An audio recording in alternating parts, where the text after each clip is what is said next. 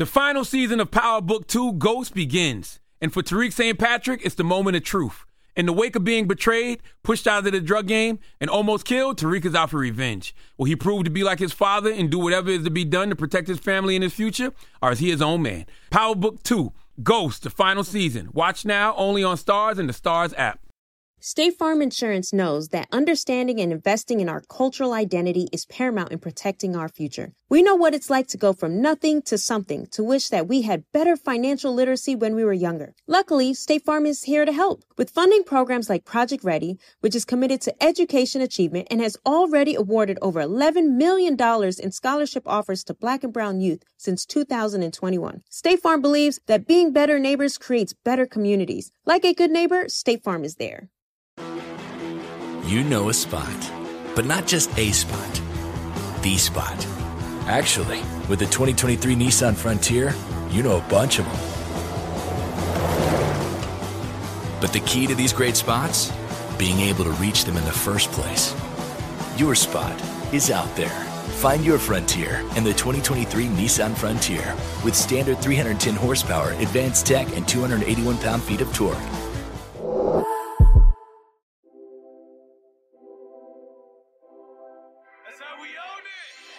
What's up, family? I'm your girl, Tamika D. Mallory. And it's your boy, my son, the General. And we are the hosts of Street Politicians, the place where the streets and politics meet. What's good, Mike? What's going on? How you feeling today? It's a good day. Good day. Okay. I mean, good day, nervy time. Lots happening. A lot but we going on. have to be very careful to protect our energy and to know that it is it's not our fault. It's nothing wrong with Black people. That there's something wrong with the world and the way it treats us, and we have to protect our energy and not allow ourselves to go into complete depression, because we could. Yeah, you're right. We were already dealing with the Derek Chauvin case for the murder of George Floyd, and now we have to see another young boy murdered at the hands of police for a traffic. Like, I don't understand.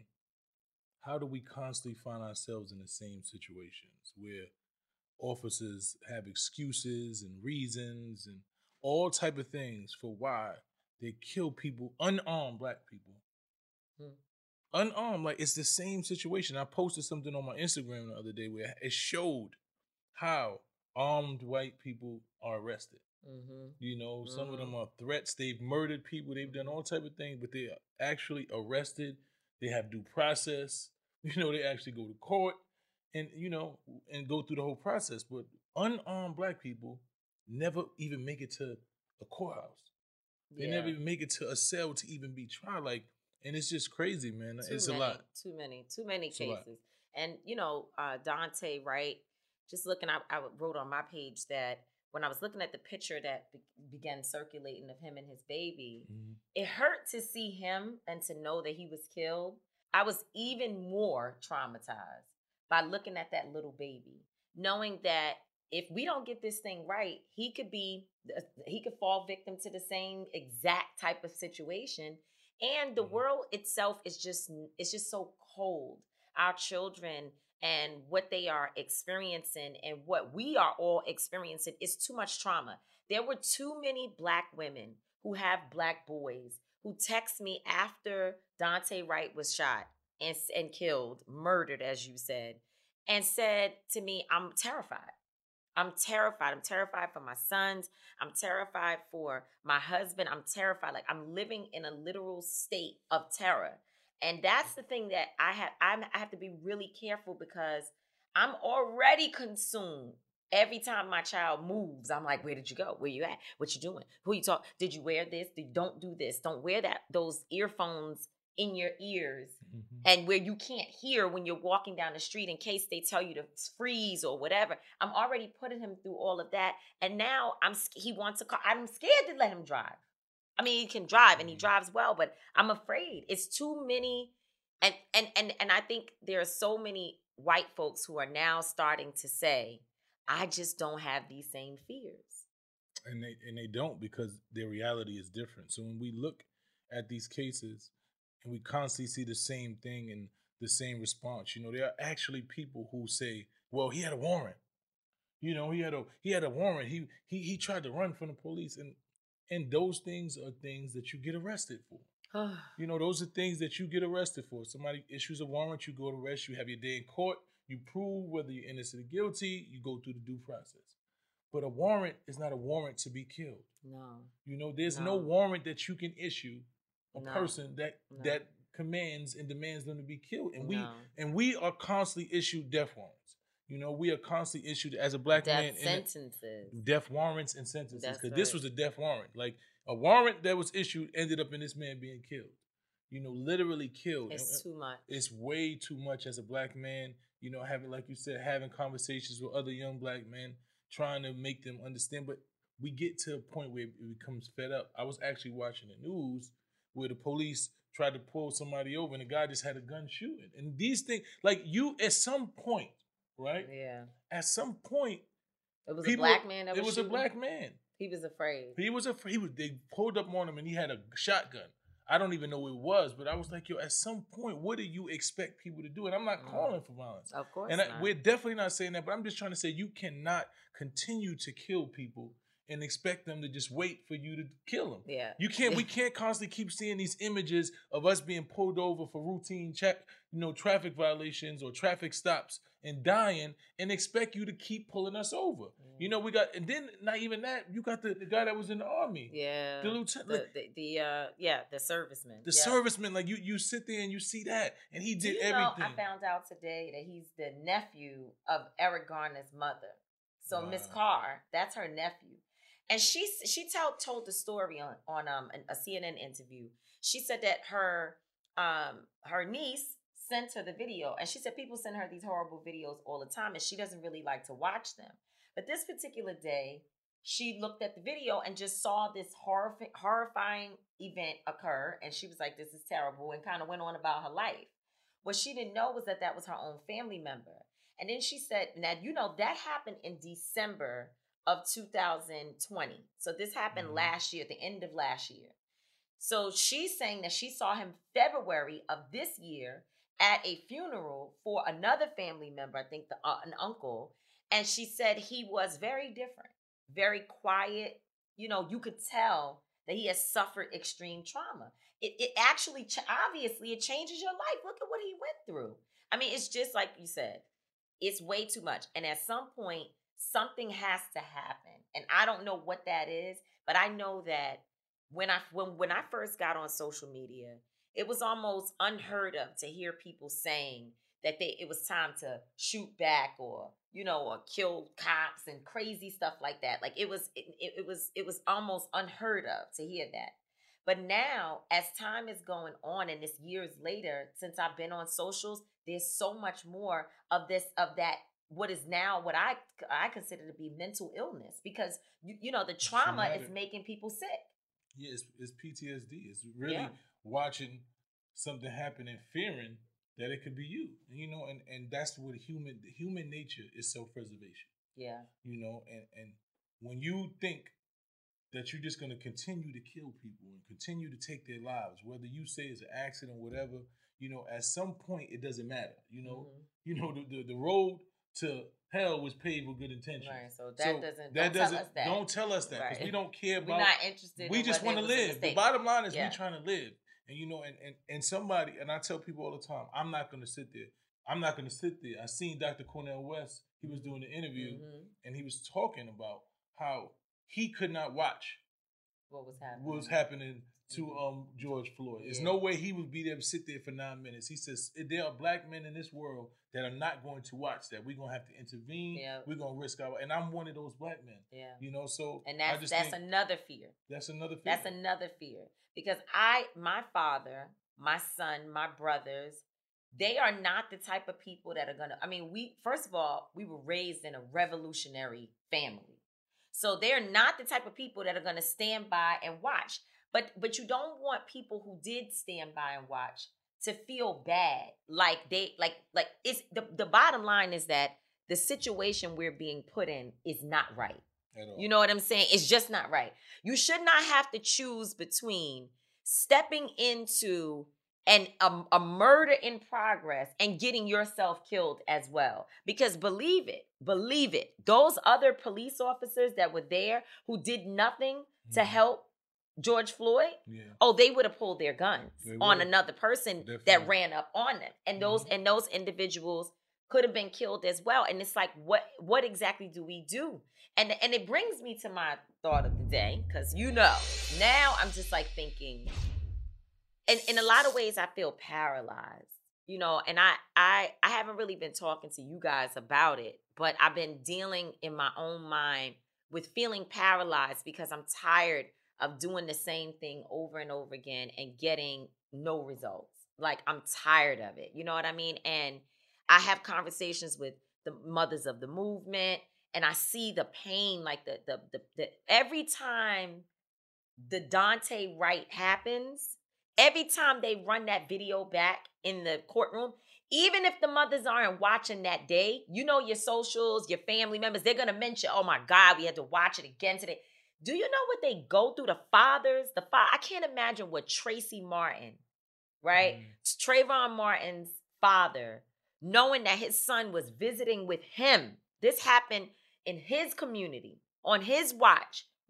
His son was murdered by somebody that I'm sure he feels like if he had known that this was going on outside, he would have gone out there and saved his son. That's right. And he wasn't allowed to do that. I mean, you got so many fathers. You got Mike Brown. You have Oscar Grant's Uncle Bobby. There's fathers, mothers, sisters. You look at Daunte Wright's family. His aunt is out there screaming out, like, how did this happen to my nephew? She had to pick up her mother on like a 12-hour drive from Alabama to Minnesota to go pick up the boy's grandmother. Like, this is some serious shit.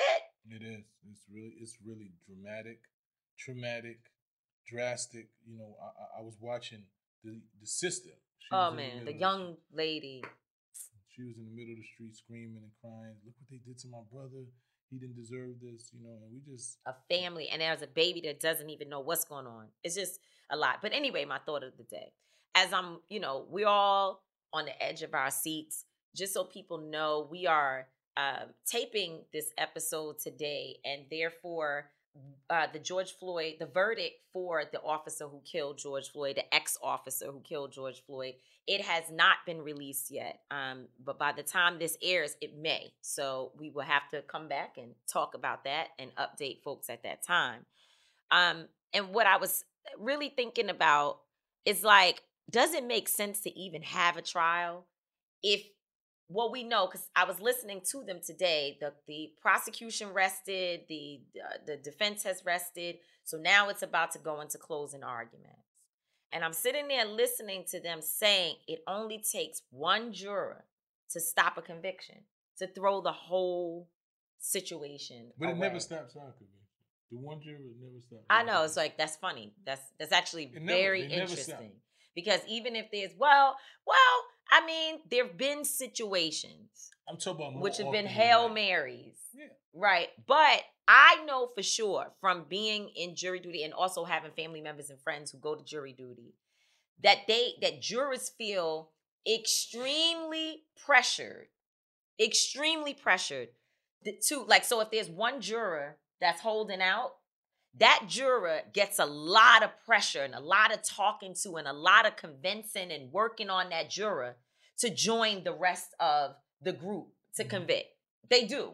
I mean, people, that's the way it works, right? That's the process. But I bet you in this situation, if there's one juror who wants to hold out, I bet you it's going to be, it won't be due process if we, put too much pressure on that person or make them feel like their decision is being, changed based upon the opinion of whoever, the court, the prosecutor, or whomever it is. I think for me, the judge. I think for me, if you've been watching this trial, right, and there is a doubt that George Floyd's life was taken by anything other than this man putting his foot on his neck. If you've seen something, right, you gotta say it right. They're gonna say, "Was it the foot?" His knee, whatever it is. If you watch this trial over and over, watching that video, hearing those people say, "Hey, stop, you're killing this man," watching this man have no remorse, no empathy, no sympathy, sick. not move from the same spot, It's continuing as a man pled for his life. If you watch this trial where they showed where everyone over and over said that this man would have been alive had this foot not been on his neck. I think that is the overwhelming consensus. If you can watch that and come back and say that this man is not guilty of killing this man, then I don't know where we go with justice in America. I don't know. I don't even know what we do. But it's not about. But that's the thing, right? So right now, I think the makeup of the jury is 8 white folks and 4 people of color, probably five, because I think you have to have an alternate or whatever. But I don't know for sure. I know there's 12 people for sure, and 8 of them are definitely white.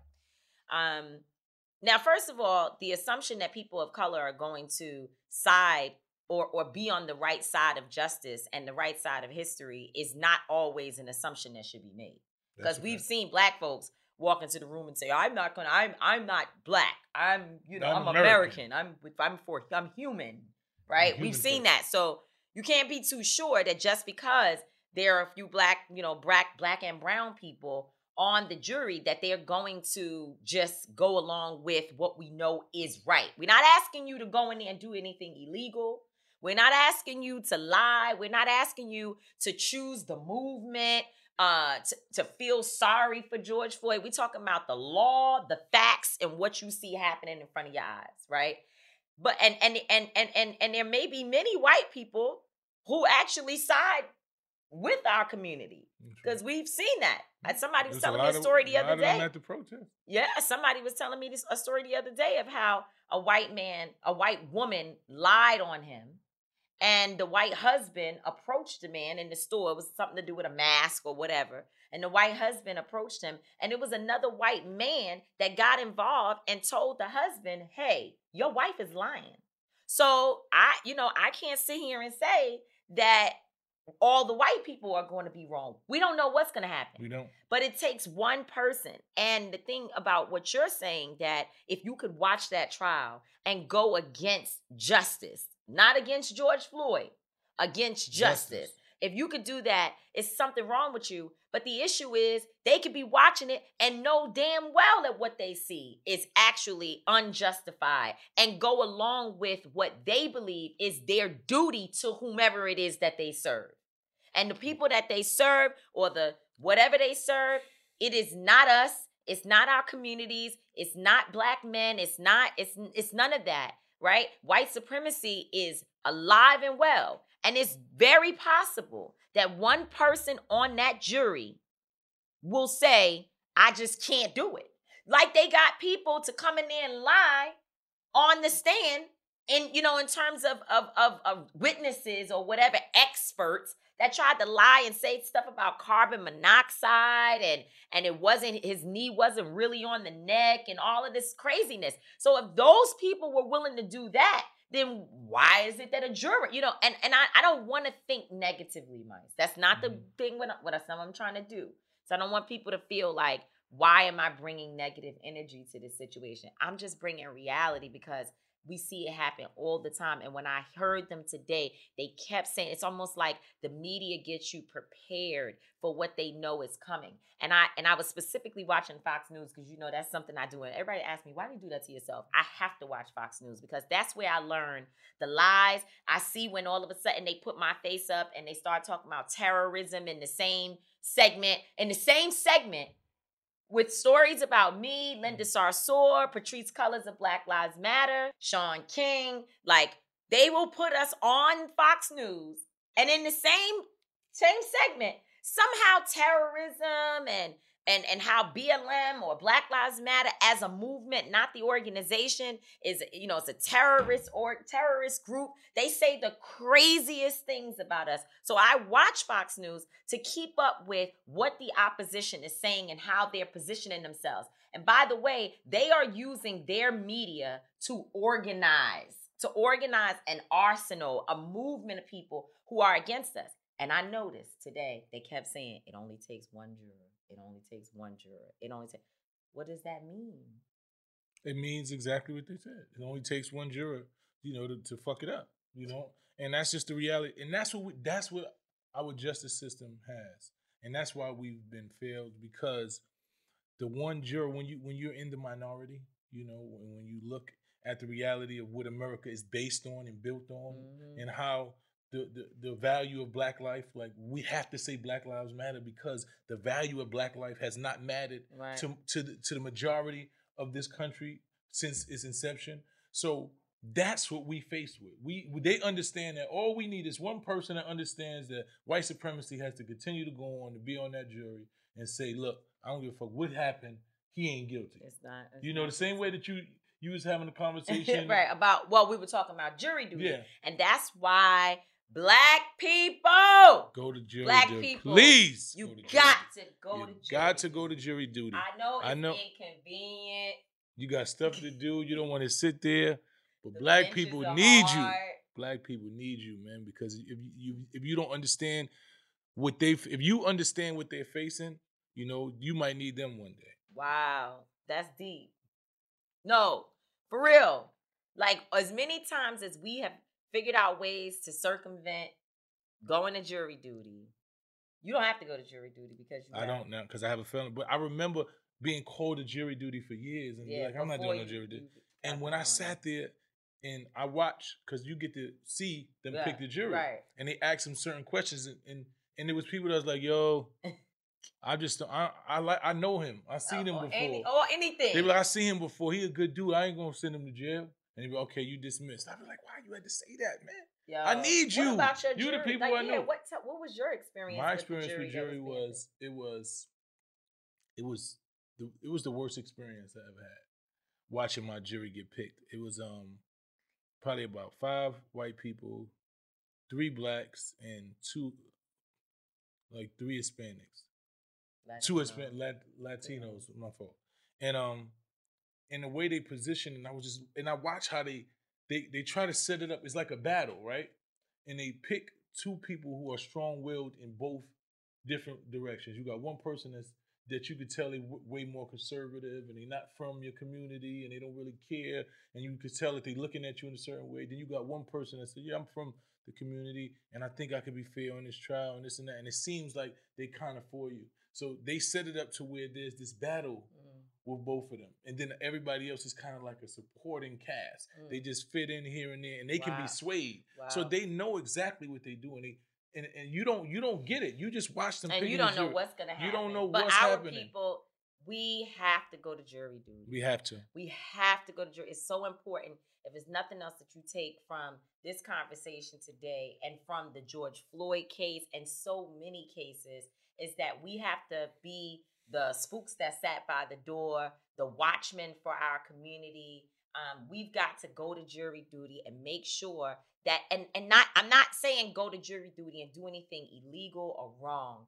I'm saying that too many of our people are being wrongfully convicted or unlawfully treated and unprotected, and we need you and me to bring your perspective and your understanding of the culture that we live. So when they're having these conversations, they say, "Oh, he had to do this because of that." You're like, "Well, I've done this before, and I ain't do none of that." So why does that make him guilty? When you having a conversation with a novice about our culture, about our communities, about how we think, how we move, things that even go on in our communities and in our neighborhoods, and then they tell you that these things that they talking about symbolize crime and symbolize violence, and then they be like, wow, that does symbolize violence. But you don't, when you come from that, you be like, well, I did all of those things and it wasn't violence. When we did it, it didn't mean I needed to go to prison for 25 years. Yeah, it wasn't about that. Right. So you have a different perspective that you have to be able to bring into this justice system, into these courtrooms, and onto these juries so that you can make sure that we're actually getting a fair shot.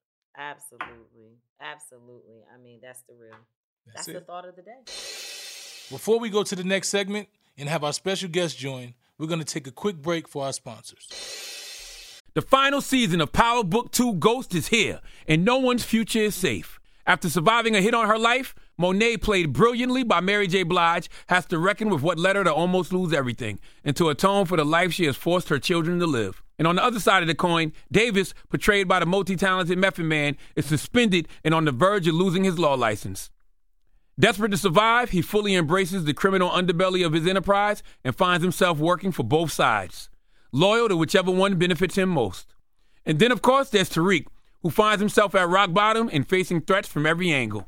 With his future in the game in serious doubt and his family's safety on the line, will he lean into the St. Patrick name and do whatever has to be done to get back on top? Like father, like son. Power Book 2, Ghost, the final season. Watch now, only on Stars and the Stars app. In the pressure cooker of the NBA playoffs, there's no room to fake it. When the NBA championship is on the line, every pass, every shot, and every dribble is immediately, undeniably consequential. The playoffs are the time for the real.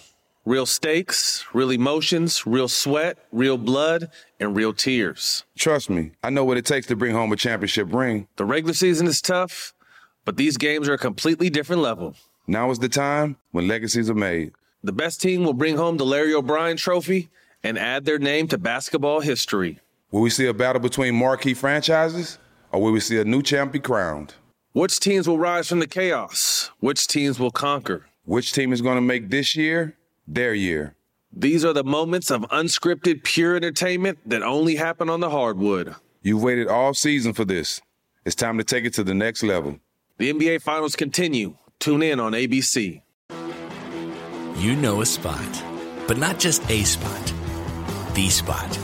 Actually, with the 2023 Nissan Frontier, you know a bunch of them. But the key to these great spots? Being able to reach them in the first place. Your spot is out there. Find your Frontier in the 2023 Nissan Frontier with standard 310 horsepower, advanced tech, and 281 pound-feet of torque. That's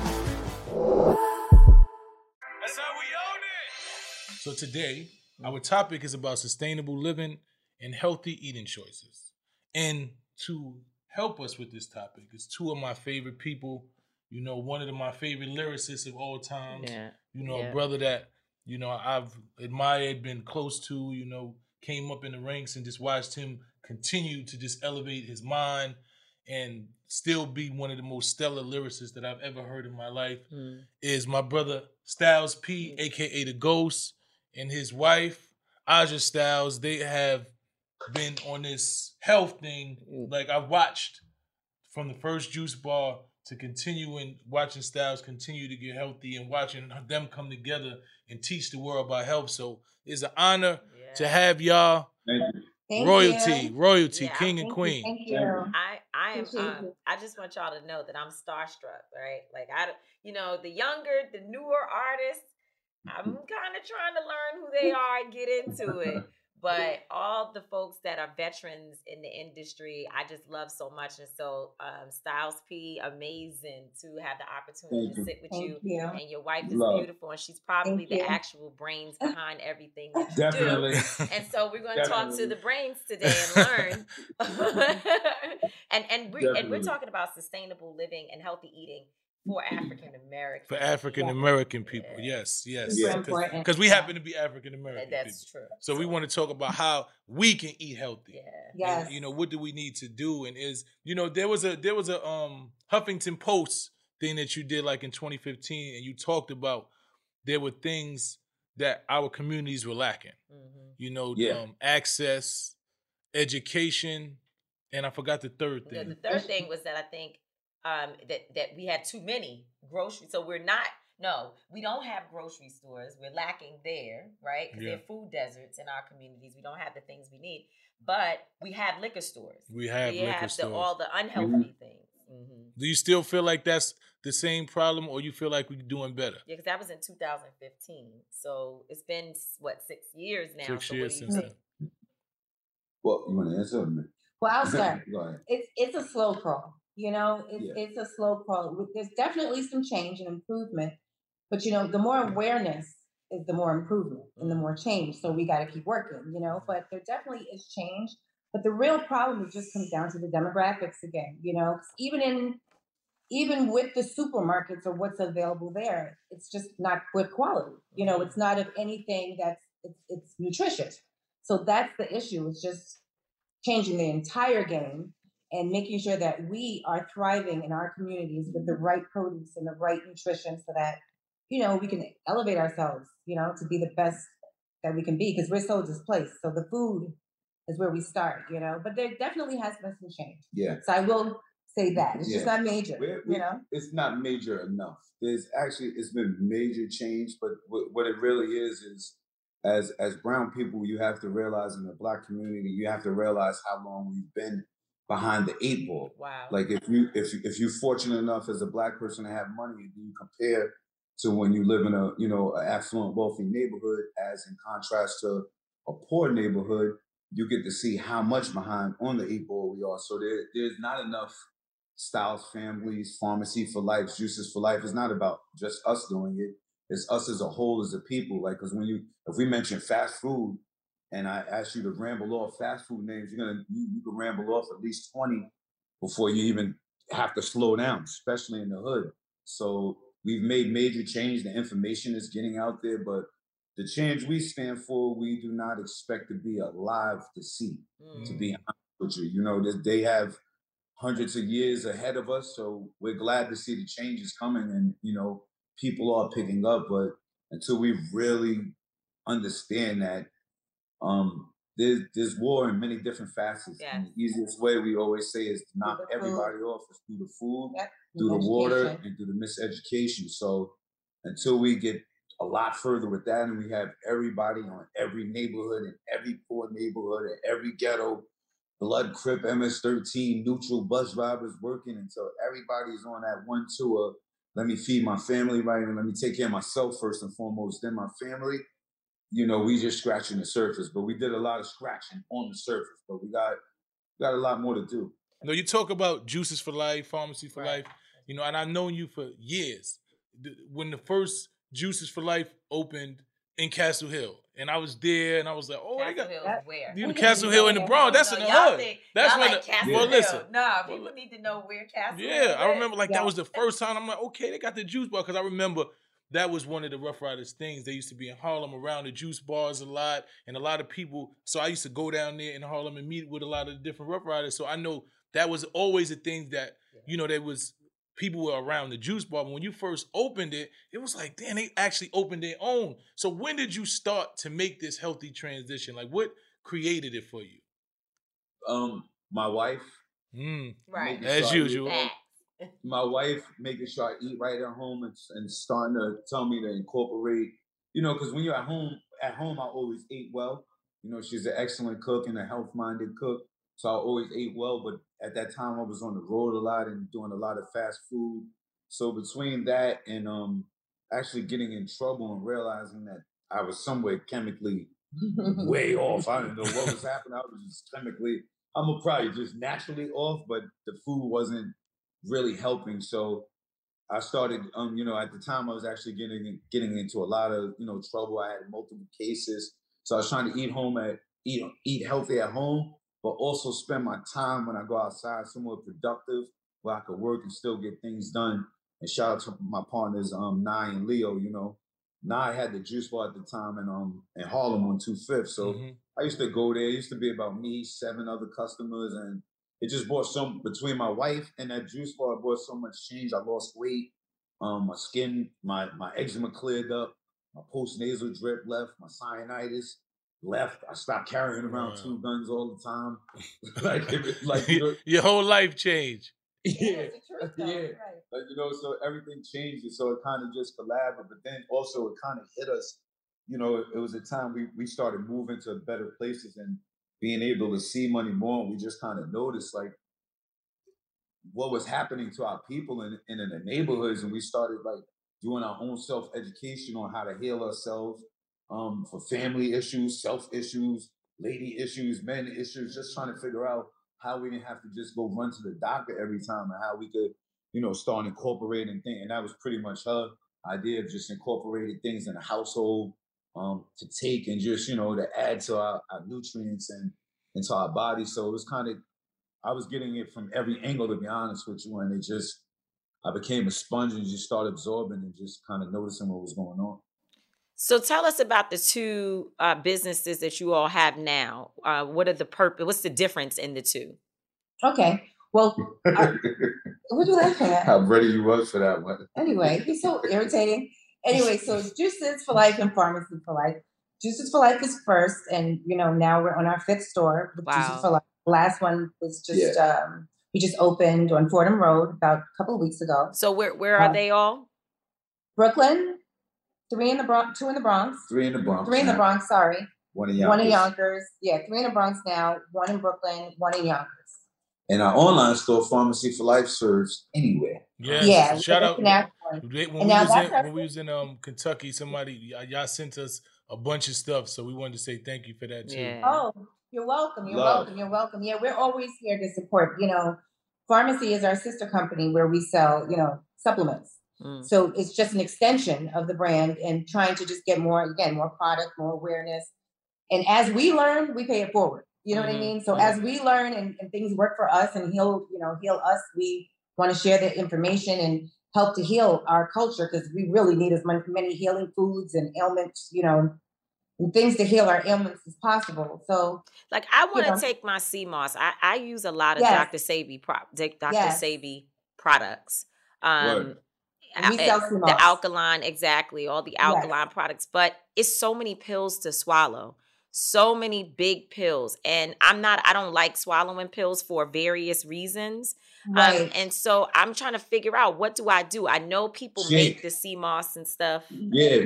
Do you like peanut butter or almond butter? I love peanut butter. All right. So if you love peanut butter or almond butter, just oatmeal. Yeah. Get you some sea moss, boil it, oatmeal. Open the capsules and put them in. Yeah. Throw it right in a peanut butter, oatmeal, banana shake. And you won't even taste the sea moss. The blend right in, get all your benefits. Peanut butter, oatmeal, and banana together. Yeah. There's always a way to make sure you're getting what you need. You just got to be a little creative. You know what I mean? To figure it out. Yeah. To get it, to ingest it, because it's super important. So you just have to trick your body a little bit, but you'll figure it out. But that's an absolute way to take it. Is definitely add it to your smoothie. Oatmeal is good. Yogurt is good. Just capsules, just open the how many capsules does he recommend? It's 6 capsules of the sea moss. And then I think, it's a lot. And so what I did once was try to open them and put it in like juice and drink it, but it was chalky. So I couldn't get it down. Get into the shake. Making your own isn't that difficult. You can make your own. You just boil it dry and let it sit, and then boil it, and then you just store it in your fridge and you scoop it out and whatever you want. Yeah. We got to talk through that on another time so we can learn. And also with more time on the show, we can actually educate people on exactly what they do. Because people don't know, like, people want to eat healthy, right? Like, we've been eating bad for just so long, right? And our taste buds are not even used to healthy food, so it don't even taste fulfilling. So would you say? How would you start to approach it slowly and gradually just change it over? What I would suggest is 2 things. First, if we're talking about sustainability, that means you're eating to live, right? That means you want to eat healthy. You want to eat good things. So first, start with reading the ingredients. And when you start to read the ingredients and you see it's highly processed and artificial flavors and preservatives, etc., just eliminate that, because that's nothing good for you at all. So you start there, right? Then also throw out half the refrigerator. Okay. Then you also have, Then it's funny because we wanted to raid people's fridges. We thought that would be a great show to raid people's. I mean, seriously, because people aren't aware, they're not as educated, and I believe people really want to learn and do well. But the second aspect is balance. So you can eat certain things, but try to balance it out with some good things and some healthy things. So it's like, if you have some go-to regulars that you make, mac and cheese, wings, whatever it is, try to make, or at least have, about 3 or 4 plant-based or healthy, not necessarily versions, or something that you can go to that's healthy as a balanced meal. You don't need to eat it a certain way all the time. Animal protein with every meal, and dairy and so forth. So it's about finding a balance too. You can start there. Yep. That was perfect. And then also pick one day out the week. Like, pick one day out the week where you want to start saying, all right, I'm not going to eat how I eat. I'm going to try to eat clean today. I'm going to eat such and such. Don't eat the meat, eat the sides. You know what I mean? Don't use the butter, use Smart Balance. Just try to pick that one day. And then that one day, see if you could do it again next week. And then if you can get 4 times in, next month, try to switch it to 2 days if you can. And like she said, it gets back to balancing and understanding, your body. It's like it's kind of taken in the aspect like if we go out to the club, right, and we drink, and it's kind of like, you know, if you drink too much, you know, that next day, You gotta drink and hydrate. you gotta hydrate. Water, You're gonna have yeah. to drink that water. That's right. You're gonna have to drink that Gatorade. You're gonna Yeah. need ginger ale. You gotta sweat it out. Do some push-ups, jumping jacks. Same. You gotta apply the same mentality Balance it. to food, and then you gotta also apply information. Like the first thing you said, it's like hard for us and we don't know. It's because we're not taking that time to make this information important to us. Like you have to make, like, if you know, like both of y'all look very nice today.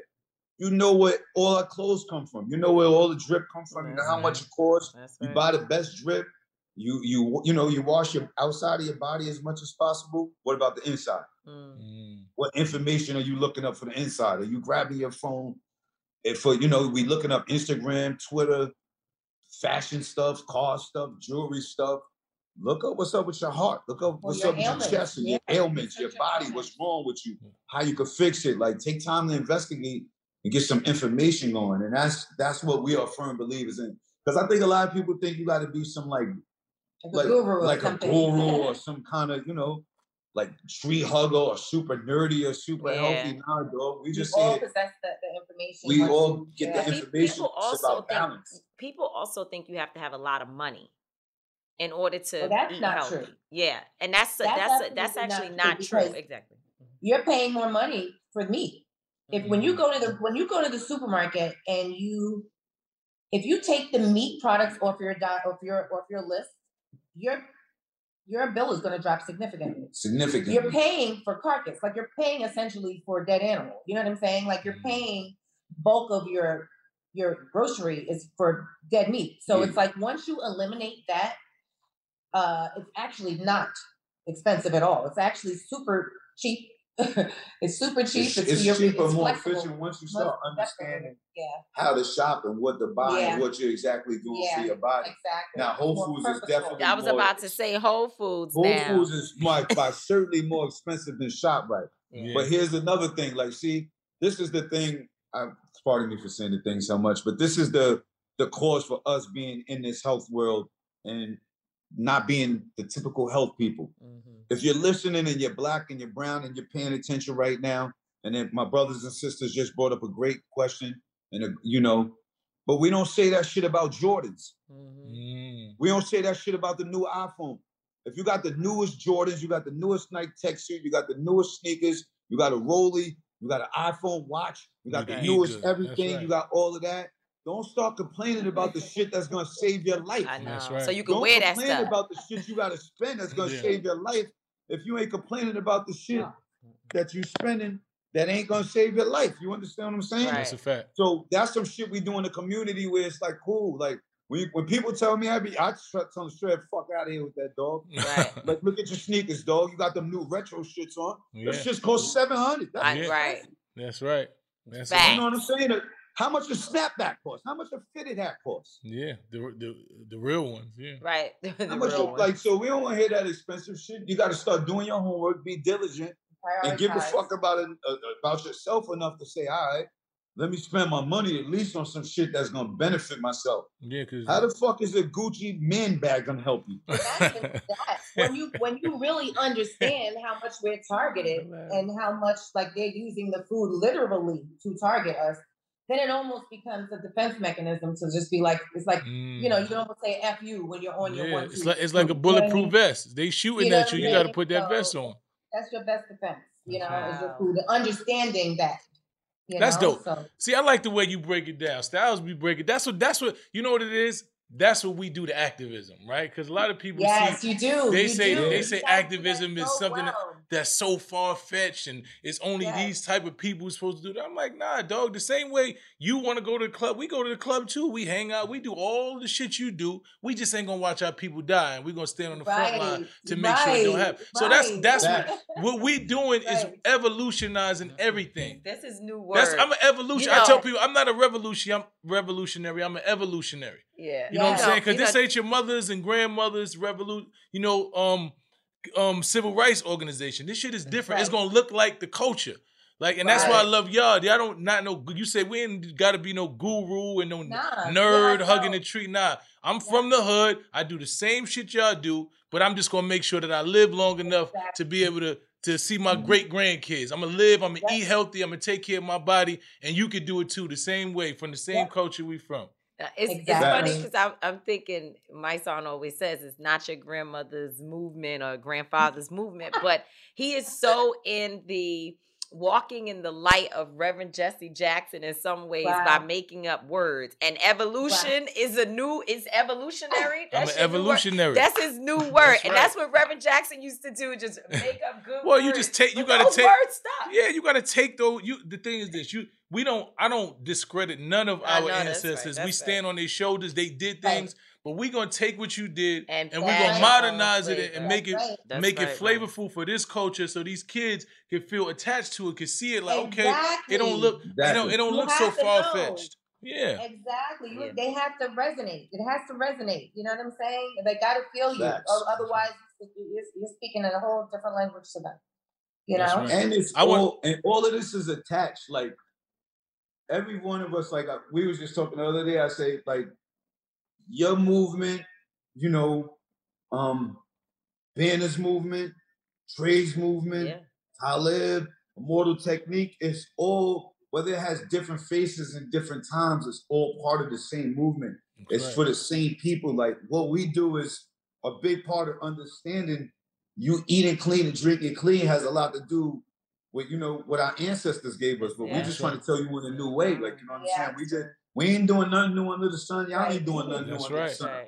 We just doing it in a new way. Like you said, we going to be like, all right, we getting back to our roots, because a big part of you eating clean and drinking clean is so you could be calm too, and working out so you could be calm as a black man. Because a lot of that shit got to do with, I wanted to check my temperament, because I can't be running around here and just keep fucking up everybody, especially other black people. Exactly.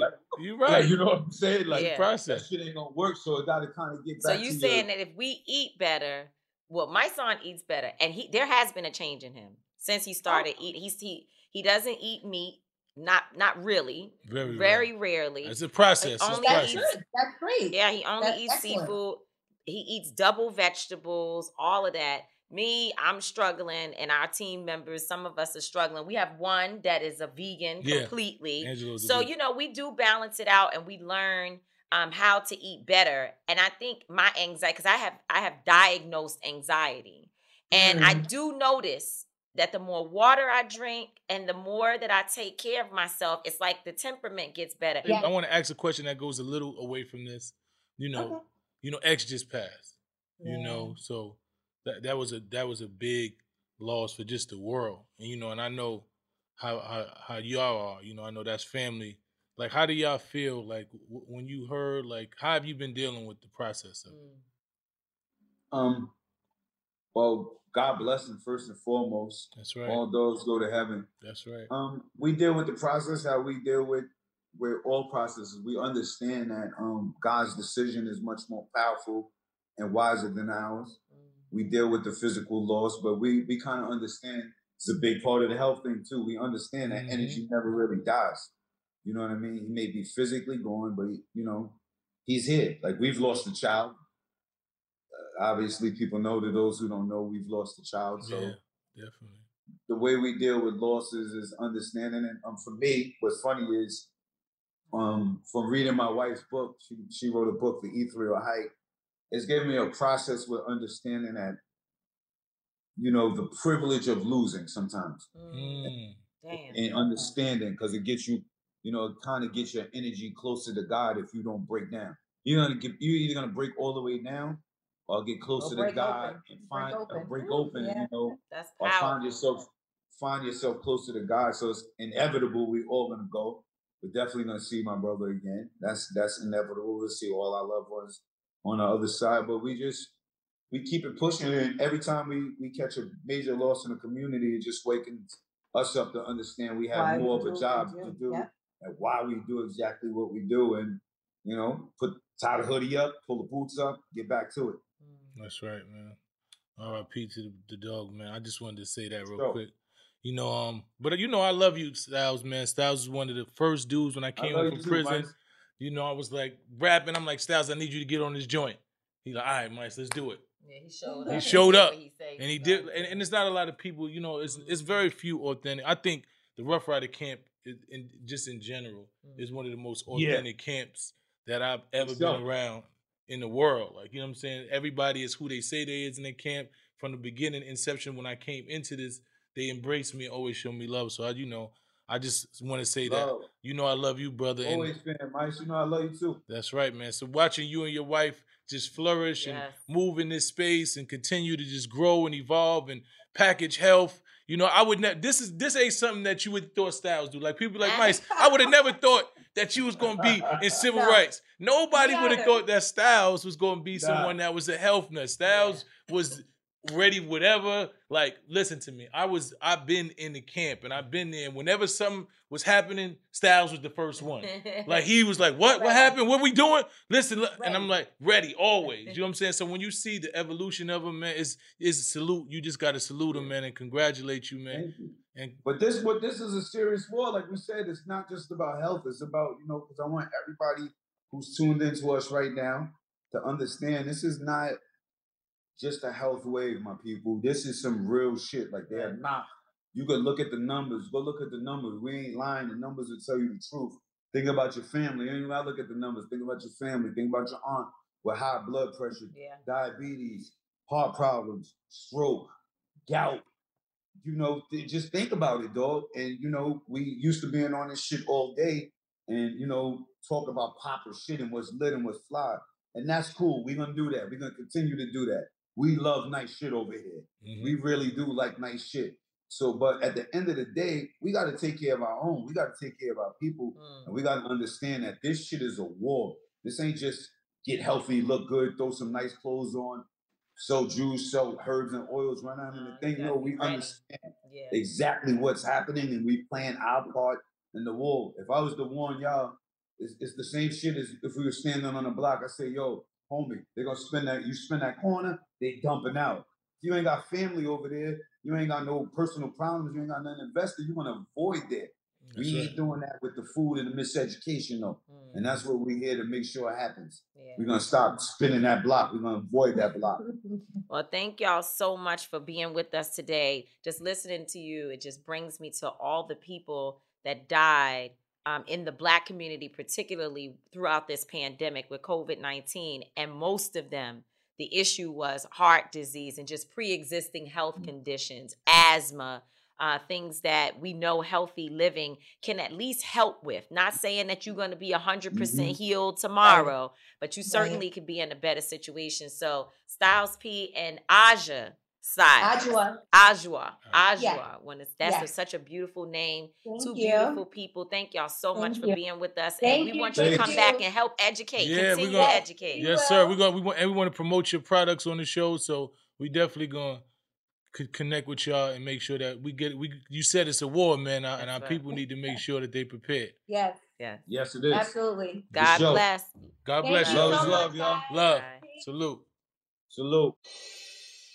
Before we go to the next segment and have our special guest join, we're going to take a quick break for our sponsors. The final season of Power Book 2 Ghost is here, and no one's future is safe. After surviving a hit on her life, Monet, played brilliantly by Mary J. Blige, has to reckon with what led her to almost lose everything and to atone for the life she has forced her children to live. And on the other side of the coin, Davis, portrayed by the multi-talented Method Man, is suspended and on the verge of losing his law license.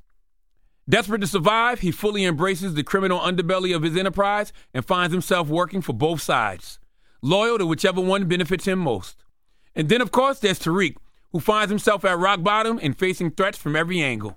With his future in the game in serious doubt and his family's safety on the line, will he lean into the St. Patrick name and do whatever has to be done to get back on top? Like father, like son. Power Book 2, Ghost, the final season. Watch now, only on Stars and the Stars app. In the pressure cooker of the NBA playoffs, there's no room to fake it. When the NBA championship is on the line, every pass, every shot, and every dribble is immediately, undeniably consequential. The playoffs are the time for the real. Real stakes, real emotions, real sweat, real blood, and real tears. Trust me, I know what it takes to bring home a championship ring. The regular season is tough, but these games are a completely different level. Now is the time when legacies are made. The best team will bring home the Larry O'Brien Trophy and add their name to basketball history. Will we see a battle between marquee franchises, or will we see a new champ be crowned? Which teams will rise from the chaos? Which teams will conquer? Which team is going to make this year their year? These are the moments of unscripted, pure entertainment that only happen on the hardwood. You've waited all season for this. It's time to take it to the next level. The NBA Finals continue. Tune in on ABC. If you're looking for the most epic place on earth, let's start at the base of a massive waterfall. Then trek through the thick jungle. Then climb to the peak of a snowy mountaintop. Then once you get there, keep going. Because with intelligent 4x4 and 7 drive modes and a Nissan Pathfinder, the search is the real adventure. Available feature. Intelligent 4x4 cannot prevent collisions or provide enhanced traction in all conditions. Always monitor traffic and weather conditions. That's how we own it. So our Changemaker segment today, and since we're in keeping with this theme of healthy living, sustainable living, I think it's so important, Mice, for us to really start trying to help shift the minds of our people to more sustainable living choices, and also understanding that after this pandemic, we cannot depend on the government and, the larger society to protect us. We have to learn how to protect ourselves and how to make sure that our communities are set up in ways that we can survive when things get bad. Famine, because there was actual food deserts for real. There was stuff really happening during this pandemic where people couldn't get the things they needed. But also in terms of sustainable living, we have someone today, a change maker, an incredible young man who's actually from Ethiopia. I think one of the other things that we learned is that because the pandemic impacted us all over the world, we need to share ideas with Black people and other people from around the world so that we can find the best tips for us even here in America. And so Jodahi Bizabi is an environmental expert who lives in Ethiopia. He's the host of a show that I've been watching, which is actually really, really cool, called Influencer. He's funny. So we're about to get somebody who can help retrain us and make us laugh all at the same time. Thank you so much for being with us, Jodahi. Thank you very much. The pleasure is all mine. Thank you for the invitation. So tell us what you do. Tell us, because listen, I got 5 jobs down here for you. You got all this stuff. We need to know. You got a lot of jobs, champ. What exactly do you do? And I know you're using your expertise on your show to talk about these things, but drill down for us and let us know where you are and how your knowledge base can help us with sustainable living here in the U.S. So once again, thank you very much. It's a great honor to discuss about this. I mean, this is basically what I do all the time. So in my background, I'm an applied biologist. I grew up in the city, born and raised. I've always wanted to work in something that could potentially impact in regards to nature and sustainability. But I haven't seen it from any other aspect but the scientific aspect of it. So growing up, being called the mobile trash can, because I used to carry a lot of trash in my bag or in my pocket because my friends threw away their trash in my pocket, actually, most of the time. I was somehow that geek with a lot of understanding about environmental sustainability and always talked about it, even chilling with my friends.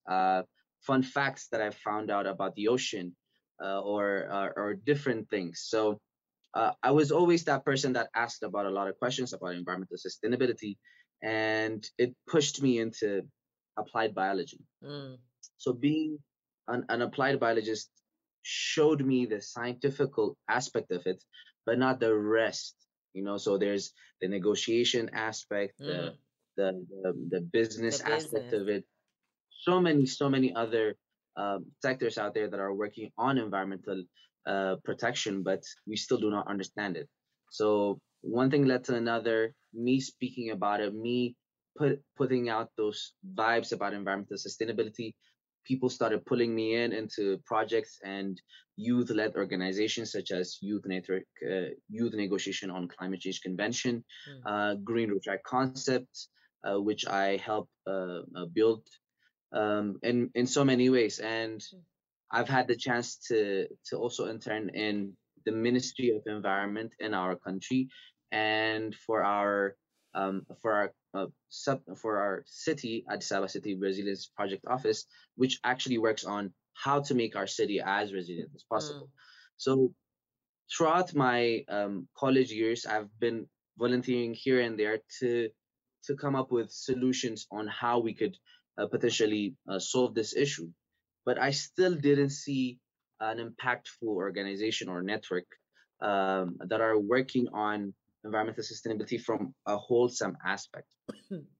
So that's how I wanted to create a platform where people could come in and have their own perspectives in regards to environmental sustainability and put in their a small contribution into the bigger cause that we are all trying to do. Because I believe art could speak about environmental protection just as the scientists could. So we're trying to create a platform called Influencers with an E. E represents the environment, obviously, Earth, Ethiopia, education, and entertainment, all wrapped up together. So that is the word that we were trying to use, and it started off with Joda's influence at first. It still is going. We're still trying to bring in friends from different parts of the world and in Ethiopia that are working on environmental sustainability and trying to revitalize the younger generation in our country into working on environmental sustainability.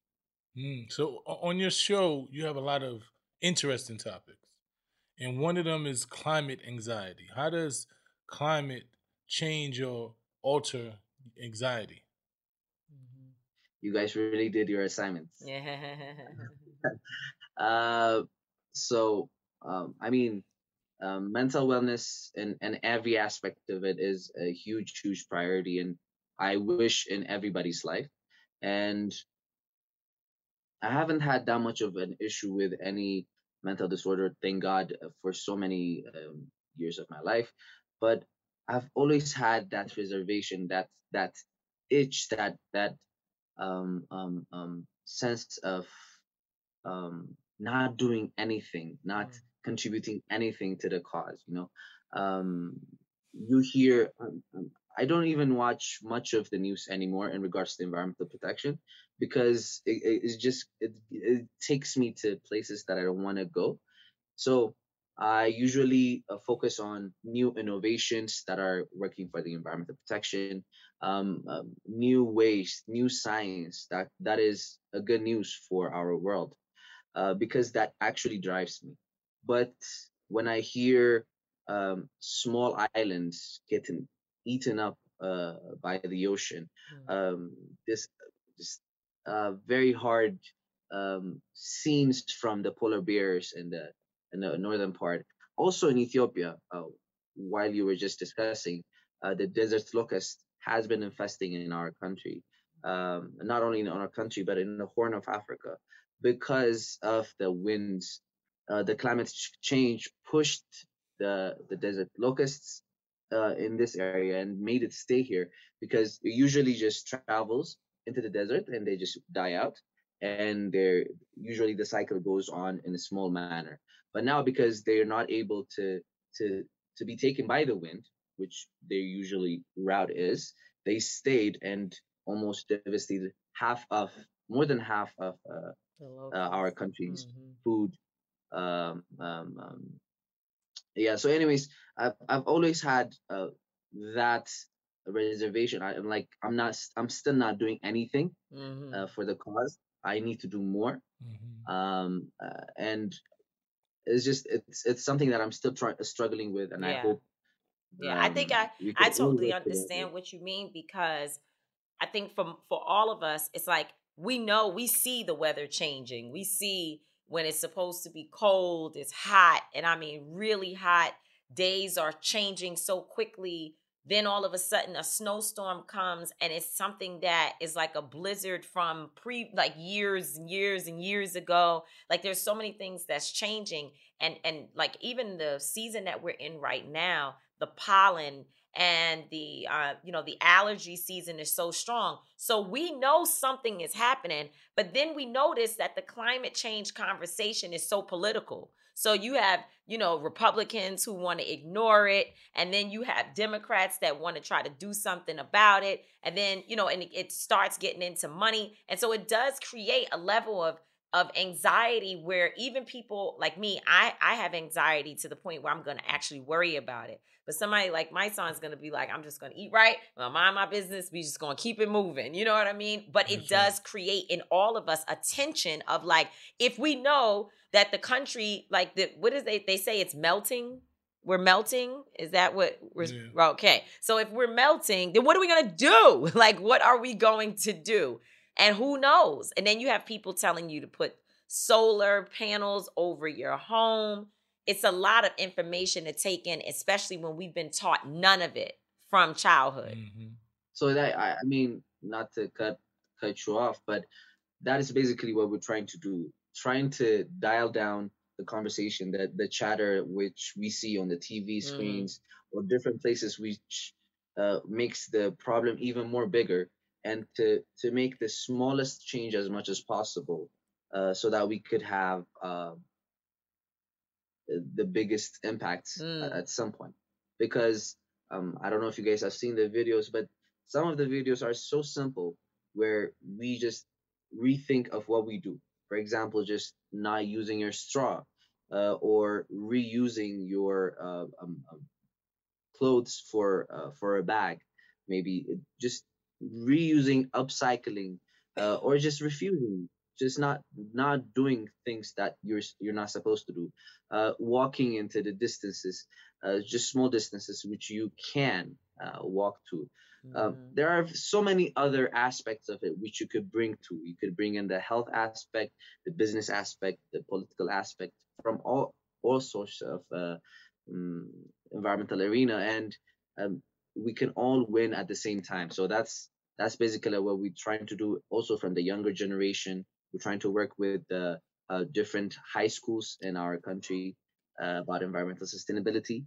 So we hope we could make a better change even, and influence the rest of the world. Influence with the E.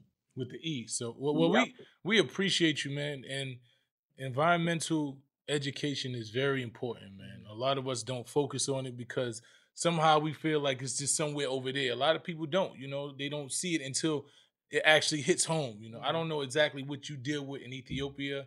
I don't know how you actually, what the environmental changes are you're dealing with there, but I see them here in America, and I'm watching how the weather's changing. I'm watching how, how plants are dying, how water is not as healthy as a lot of things that we're dealing with, So I think the work that you're doing is commendable, and we appreciate you. Where can they find you? Where can they find your show? Where can they find you? If they want to be more educated about what's going on. Thank you once again. It's such a huge honor to be invited to this show. My name is Jodahe Behzad Petros. It's my personal handle is Jodahe P. Simple as that. But if you want to follow what we have been doing so far as Jodah's Influence, it's just like that. Jodah Influence with an E, with no space. And now Influencers Network is officially going to be launched. We are working on our websites, but the social media accounts are all up. Influencers Net, N-E-T. Okay, well, we appreciate you, man. Sounds dope. Continue to do the work, man. We're supporting you. Hopefully some people will see this and say, look, we need to fight for our environment, man. We need environmental justice. Right. Your activism is definitely appreciated and respected, brother. So continue to do the work. Change maker. Thank you. Appreciate you. Take care. Thank you very much. Have a beautiful time. You too. The final season of Power Book 2 Ghost is here, and no one's future is safe. After surviving a hit on her life, Monet, played brilliantly by Mary J. Blige, has to reckon with what led her to almost lose everything and to atone for the life she has forced her children to live. And on the other side of the coin, Davis, portrayed by the multi-talented Method Man, is suspended and on the verge of losing his law license. Desperate to survive, he fully embraces the criminal underbelly of his enterprise and finds himself working for both sides, loyal to whichever one benefits him most. And then, of course, there's Tariq, who finds himself at rock bottom and facing threats from every angle. With his future in the game in serious doubt and his family's safety on the line, will he lean into the St. Patrick name and do whatever has to be done to get back on top? Like father, like son. Power Book 2, Ghost, the final season. Watch now, only on Stars and the Stars app. In the pressure cooker of the NBA playoffs, there's no room to fake it. When the NBA championship is on the line, every pass, every shot, and every dribble is immediately, undeniably consequential. The playoffs are the time for the real. Real stakes, real emotions, real sweat, real blood, and real tears. Trust me, I know what it takes to bring home a championship ring. The regular season is tough, but these games are a completely different level. Now is the time when legacies are made. The best team will bring home the Larry O'Brien Trophy and add their name to basketball history. Will we see a battle between marquee franchises, or will we see a new champ be crowned? Which teams will rise from the chaos? Which teams will conquer? Which team is going to make this year their year? These are the moments of unscripted, pure entertainment that only happen on the hardwood. You've waited all season for this. It's time to take it to the next level. The NBA Finals continue. Tune in on ABC. You know a spot, but not just a spot. The spot. Actually, with the 2023 Nissan Frontier, you know a bunch of them. But the key to these great spots? Being able to reach them in the first place. Your spot is out there. Find your Frontier in the 2023 Nissan Frontier with standard 310 horsepower, advanced tech, and 281 pound-feet of torque. So how do you pronounce the brother's name again? Okay, why would you do that to me? But I think it's... I'm going to say JB. I'm going to call him JB because I can... JB. His name is like, you got it. You can see it right here. It's going to be on the screen, so but you will know. I'm not going to mess that man's name up. And for those people who are listening, who can't see it, let me read it to you properly. I'm going to, I believe it's Jodahi Bizabi, but JB. I'm going to call him JB. But I want to spell it properly. It's Jodahi Bezabih.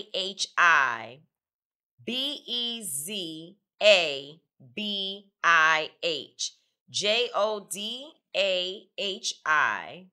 Tamika, man named JB. No, Bezabih. JB. That's important because people who are listening who want to go find him online, they can't see the screen. Oh no, somebody. And you know our JB.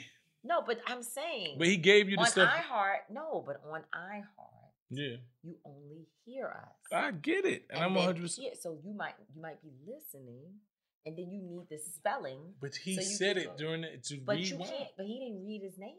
He told you his name. But he told you. But how you gonna spell it? What I'm gonna say is this: JB had a hell of an interview. He talked about environmental justice and all the things we need. So it was a dope interview. Follow him. Yeah, definitely. JB on all. I spelled it, so you will. JB on all platforms. She spelled it, so you just follow him. But yeah, no, but he's talking about something that's really so serious, and so many of our people, it still goes over. It goes over your head, and it goes over my head. It goes over yours. Like I'm mad they don't have plastic bags at the grocery store. That's why I want my plastic bags from the grocery store. Wow. I'm gonna be really honest. This is like probably they got plastic bags sometimes. No, well, it depends on which one you go to. I go to Walmart. Walmart ain't supposed to have no plastic, but it's supposed to be brown paper bags. Nah, they have plastic bags. Well, I like my plastic bags. You know why? Because I'm a plastic bag hoarder. So yeah. I have another, you know how all black households, I don't know, maybe every household, but definitely. You just got a little place where you just put the little. It's a place you just keep stacking them in there. So I have this place and I just keep, because every time I got to go somewhere, like in my suitcase, everybody knows. Everybody who travels with me knows. I have everything in my suitcase.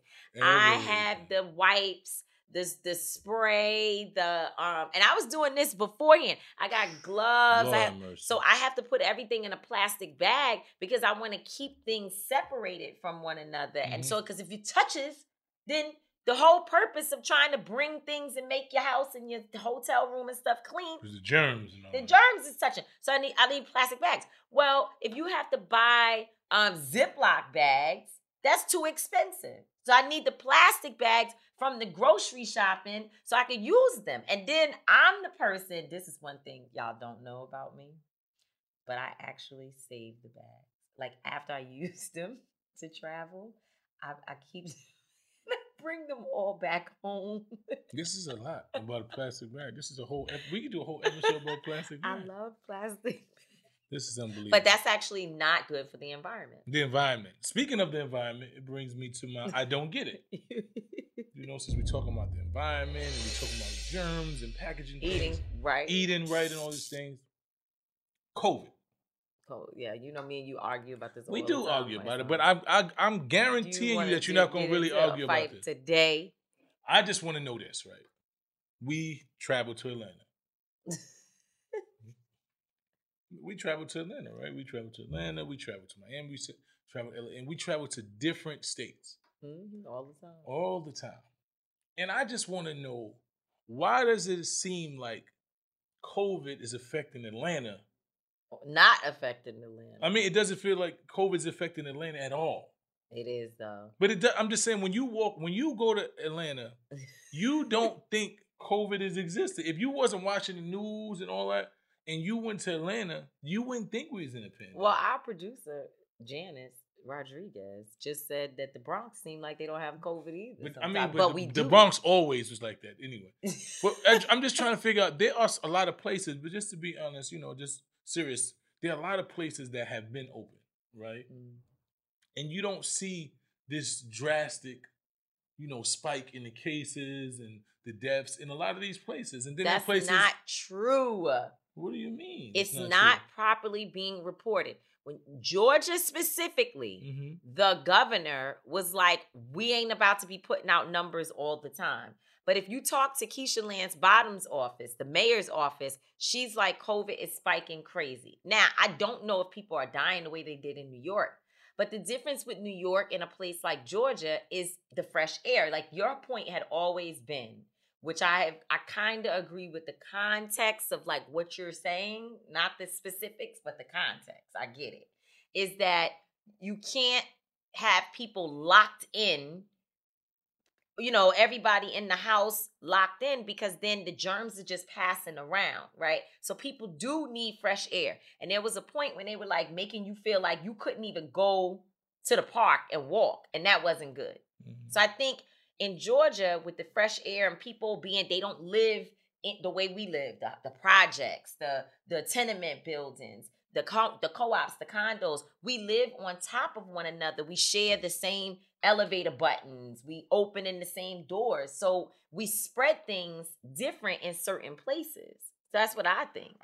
In Atlanta, see, this is what I'm trying to say. I hear what you're saying, but in Atlanta, it's not that's what I'm trying to tell you. You could walk into the regular just lounge, and it's 1 million people. They touching everything. They giving you a pound. And it's the same people every time you go. It ain't like none of them is sick. Alive. That's what I'm saying. They ain't sick. Anybody come back like, yo, such and such is mad sick. Yo, we got to do this. But it's the same I think people. You don't live there and don't see the local news. But I'm not talking about the local news. I'm talking about the local people. I see the local people. My mans and them own a lot of restaurants. They own clubs. Oh, yeah. And they there every week. Every time you go there, the spot is open. It's the same people. They're giving handshakes. They love it. It ain't no COVID there. This is what I think we should do. So I'm trying to figure out. I don't get how COVID is some places where it ain't nobody going outside. But it ain't where everybody is going outside. Like, I need to understand. Explain to me how this is happening. I really just don't get it. I still think that it has a lot to do with space and air and all of that. I don't know. Maybe they built up herd immunity faster. I really don't know. But what I do know is that we have a responsibility on this show to properly educate people. And we've been saying for over a year that we were going to find COVID experts and bring them on to talk, because now we have to COVID experts talk every day. Yeah, but they don't never answer that. Anything. Yes, they do. They say it's very strange. No, that's not true. What?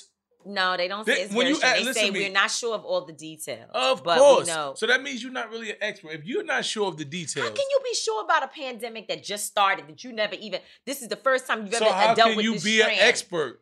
You are an expert at that type of medicine, no, you're not or that expert. Type of listen, we do not have a COVID expert. There's no such thing. That's not true, because COVID has been around forever. Or coronavirus has been around forever. No, I'm not talking about corona. I'm talking about COVID-19. There's no COVID-19 because there has been, along the way, all these experts have made wrong steps. They've told us this, and sometimes it's wrong. They told us okay, but that's so trial that means and error. means you're know not more about viruses that than means you that do. that means I bet you they know more about viruses than you. Maybe they do, or maybe they don't. Who knows? Because they're not an expert. Because some of Nobody's an expert. Some of our brothers who are online, right? Some of our own brothers, 19 Keys, Riza Islam, and others, they feel that they have some expert knowledge about things we should and should not be doing. Yeah. So we can't we can't say there are no experts. I think there are different experts. There's a different expertise. There's no expert on COVID-19.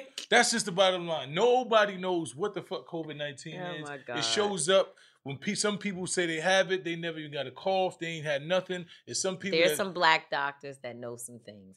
And I think and we I'm should not get saying them they on don't know so we things, can drill them down. But because there is no COVID-19 expert. Because if there was an expert, they would be able to give you this is happen. Nobody is able to give you a full scope of what COVID-19 is. We have a responsibility on street politicians to properly educate people. But we can't educate because we ain't experts, and it ain't no expert. You put a very good question on the table. Why is it? Because you're right. In Georgia, I see them. Even when they get COVID. Miami too. But my family members that had it that live in Georgia, they were very, very sick. Very sick. One of my cousins, we weren't sure.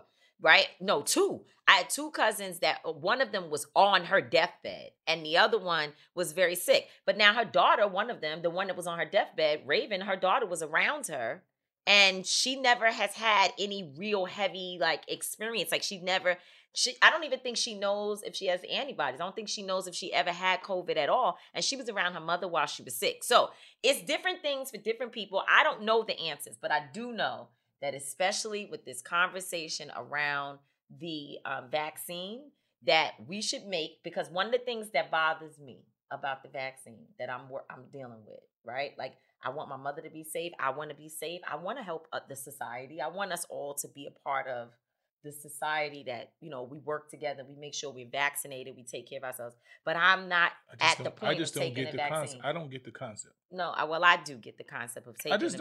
I just don't. That's an individual. No, I understand. But look, the vaccine is an individual's choice. Well, right? it's not because it doesn't operate. Your physical anatomy, right, is unlike anybody else's physical anatomy. So the way a vaccine will react in your body, even if it actually helps you or in how long it actually lasts, is different for each and every individual. And I understand that. So understanding that reality, it should be your individual choice. If I have COVID, if I've had COVID and it doesn't affect me in the same manner in which it affects you, listen to what I'm saying. Son, that's not the point. No, why is it not the point? Because the point is, if you are getting it and able to spread it in the same way, that's where the dangers are. But the reason so why that means that the individuals who feel like they're able to spread it in the same way. Yeah, but what do you mean? You don't know if you don't know if you come into contact. Listen. First of all, I am not advocating for. But I'm just trying to. I want to understand the mindset that you have. No, but exactly, and that's important because I don't want people to get the impression that I'm saying everybody needs to go out and take the vaccine, because I have not. But I have family members who have, and I've also assisted elderly people and other individuals to get it because they call me saying I need access. How do I get it? And they need it. Right. But I also believe, and this is what my research has said, that if a vaccine is going to be highly effective, it's going to be effective because the masses have taken it so that we can bring the spread down. What does that mean? Explain to me how that works. I'm saying that vaccines are not, the way I've been told, the way what I have studied and heard, is that if you take a vaccine that actually works, right? That doesn't have all the implications that we've been talking about. But you take a vaccine that actually works, the more people that take the vaccine, it protects the entire population or society in general. That's what I've been told. But what I'm trying to get to. But that's the same process of herd immunity without taking but I'm the just vaccine. trying to say something. Cool. All I'm trying to say is that one of the things that has really bothered me is the fact that too many social media networks and different entities seem to be silencing the voices of those who are raising very serious issues and concerns with the vaccine. That bothers me because I've seen throughout history where we have been prevented from getting knowledge that we need about important things. And I think that there should be mass debate and dialogue about the vaccine. And instead of silencing the voices of those who are concerned or those who even feel we shouldn't be taking it, what should happen is that there be engagement. Because people like Ariza Islam and others like that, they have a following of people who listen to them. And so when you silence them or attempt to silence them, what happens is it causes more confusion rather than bringing someone like him to the table to sit down and say, let's go line for line. There should be people, to your point, experts, that are able to sit down and debate word for word. You say that it will cause this problem. Here's the counterbalance. And then give some of us the opportunity to listen to that and say, okay, I think that I'm going to take the vaccine because I feel comfortable that there's been enough information given, or I'm not going to take it because I agree with others who are against it. But right now, I feel like the disinformation that exists just by the fact that we don't have enough information is very dangerous. That's my opinion. So I wasn't saying don't take. I was just saying that I think the way that vaccines are supposed to work is that the more people who participate, the better it is for society overall. But I also feel very concerned and unnervy, or I feel nervous about it. My process, my point of view it differs. Matters, so you go. It just differs. I just believe that as individuals, when you take the individual vaccine, it's supposed to protect you.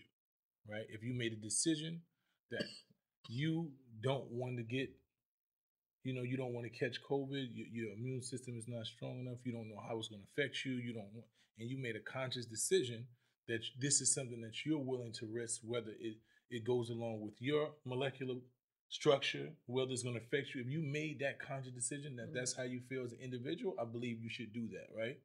I also believe that as an individual, if you believe that you've done everything health-wise, in which you're eating properly, your immune system is strong, you're doing all these things, we agree on that. And you believe that, okay, I'm healthy enough that I can sustain. I don't want to put a chemical in my body that I don't know how my body's going to react to, right? Okay. I think you should be able to have that choice as an individual. And I don't think that you should be pressured to believe that if you don't want to take a vaccine, that you're not doing the global world justice, right? Because they also said when they talked about herd immunity was something that they said would develop without a vaccine. It didn't factor in the vaccine. They said herd immunity is when you actually enough people get it and then they become immune. People start to become immune around being around each other because the body starts to adjust. And that's to the why chemical. I say that I think this show should be a platform, because nobody tells us who we can have on this show. Yes. I think this show should be a place where we have people who are on both sides of these issues to come and talk without them either side being silenced, because it's important that our communities be educated about the whole picture, not just the person that they love and listen to. That's cool. But there's more to learning than just listening to one aspect of any dialogue. Okay. Well, that's my opinion. With that said, we've come to the end of another beautiful show. This is the number one podcast in the world. Number one podcast. Number one. In the world. Thank you. Thank y'all for making us number one. Almost. No, almost. You got to speak. Come on now. I'm speaking it number one. This is number one podcast in the world. And we appreciate y'all. If you have topics that you want to discuss, please hit us up. Hit us up. Send us messages. Yeah. Tell us if you love our show. Tell us how much because we know you love the show. Just tell us how much you love the show. And we just want to say thank y'all. We appreciate y'all for tuning in with us every week. I'm not going to always be right. Miss Mallory is not going to always be wrong, but she'll most likely be wrong more than I am. But we will both always, and I mean always, be authentic. Yeah. Peace, y'all. Thanks for joining. Street politicians. Politicians! My man JB. JB, you see JB? He was good. He know what he's talking about over there in Ethiopia. JB. I don't know his name. That's how we own it. That's how we own it. That's how we own it. Oh! That's how we own it. That's how we own it. Oh! This episode is supported by FX's Clipped, the scandalous story of the 2014 Clippers owner's racist remarks captured on tape and heard around the world. The series charts the tape's impact on a dysfunctional basketball organization striving to win against their reputation as the most cursed team in the league. Starring Lawrence Fishburne, Jackie Weaver, Cleopatra Coleman, and Ed O'Neill. FX's Clipped. Now streaming only on Hulu. In the pressure cooker of the NBA playoffs, there's no room to fake it. Every pass, shot, and dribble is immediately consequential. The playoffs are the time for the real. Real stakes, real emotions, real sweat, blood, and tears, real legacies. Which teams will rise from the chaos? Which teams will conquer? Which team is going to make this year their year? You already know when and where to find these moments of unscripted, pure entertainment. The NBA Finals continue. Tune in on ABC. There are moments in life that are so special that you have to capture them and save them forever. They are one of those once-in-a-lifetime events, like your baby's first steps, the first time you bring your family pet home, or your daughter's first dance performance. With iPhone 15 Pro, more storage means you don't have to delete anything that can become a lasting memory one day. And it's important to be able to share these moments with family members who weren't there to see them in person. Store more, share more. Connect with iPhone 15 Pro on AT&T. Get iPhone 15 Pro on AT&T and get an iPad and Apple Watch for 99 cents per month each. AT&T. Connecting changes everything. Limited time offer. Requires 0% APR. 36-month agreement on each. Well-qualified customers. Other terms and restrictions apply. See att.com/iPhone for details.